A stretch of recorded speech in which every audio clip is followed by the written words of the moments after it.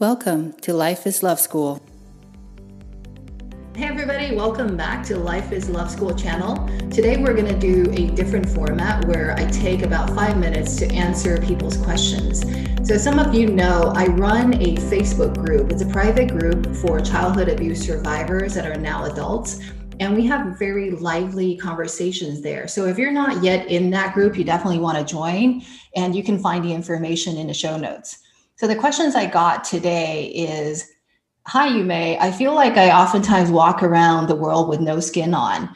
I am so easily triggered that I feel vulnerable all the time. How do I learn to not take things so personally? So I'm really glad that you've asked this question, because this is such a common experience for those of us that survived a rather terrible childhood.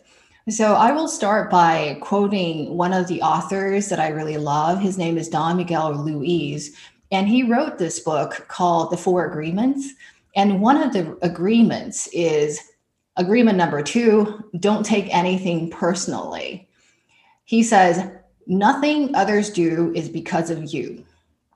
What other people say and do is a projection of their own reality.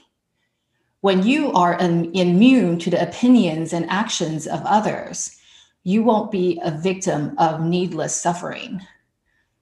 In my own life, I've experienced this for sure. I have nearsightedness, so sometimes I don't necessarily always recognize people, so I don't necessarily say hello. I've had situations where people that are on my team that report to me get triggered because they're like, oh, Yume did not smile at me today. If my manager didn't smile at me, it doesn't mean that I didn't do something right. Are they angry at me?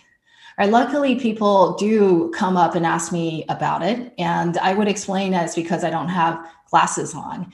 And because of that, I do tell people proactively that if I don't say hello to you, it's not because I'm angry, it's because I can't see. But so often in life, we take things that are completely not personal to us and make it personal. We drive on a road and we're cut off, and we immediately think that this person is out to get us, when in fact, they might just be in a rush to get somewhere, or they might have to go to a work meeting, they're late, or they have to be at home because they have to take over from the nanny. It is really not about us. So how do we solve this kind of situation? Well, the key here is to not make assumptions that it's about us, because it generally isn't. If we feel that there's a situation like an impasse, what we can do is to have a calm approach. We could talk to the other person. We can be brave and ask them, I feel that I haven't heard from you for a while. Did I, by any chance, say something last time that irritated you? Can you tell me about it?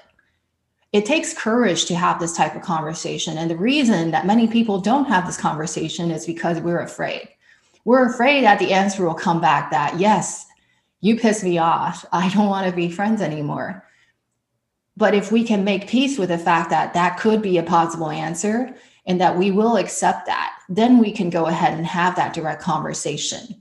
If we don't take people's rejection seriously or take it too hard as we are not good enough, or it's further proof that we are worthless, then we can go and have all these conversations, and actually makes the relationship so much smoother when we're not harboring resentment, we're not guessing their intentions, and we actually have an adult conversation.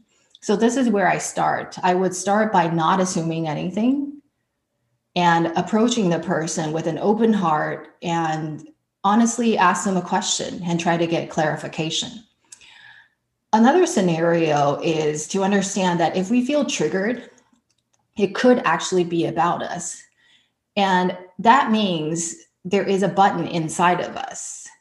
And the button was placed there because we had some experience in life, oftentimes early in childhood, that set the button.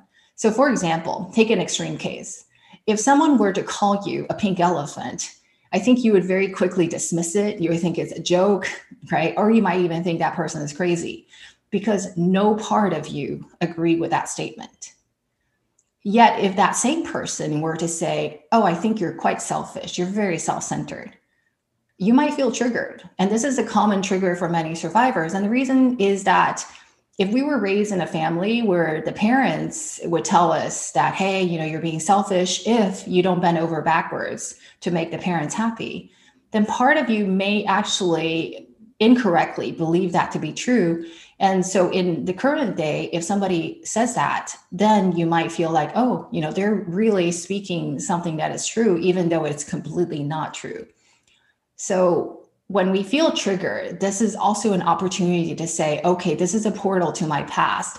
It gives me an opportunity to look and see where that came from and to heal that part of us with a lot of compassion and a lot of self-love.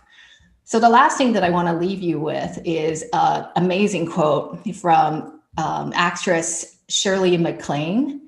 She said, at age 20, you care so much about what everybody is thinking about you. At 40, you start to say, I don't give a damn what other people think about you. At 60, you realize that no one was ever thinking about you. So how about this? Let's just fast track directly to 60 so that we have that mindset of, honestly, everybody's so worried about themselves and nobody is thinking about you.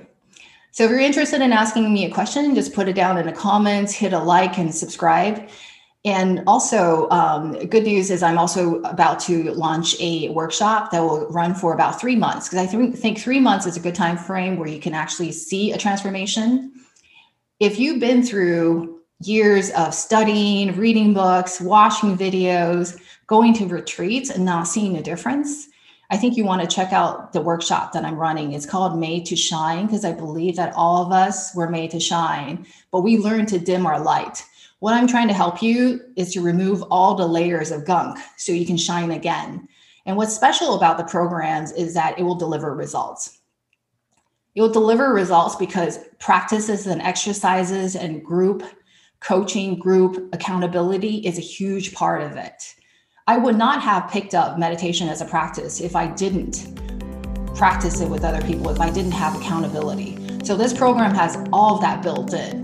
So you do it as a group, it is fun, and it becomes real for you. That's when you see changes. So check it out. It's also in the show notes. Send me questions with much love. I'll see you next time.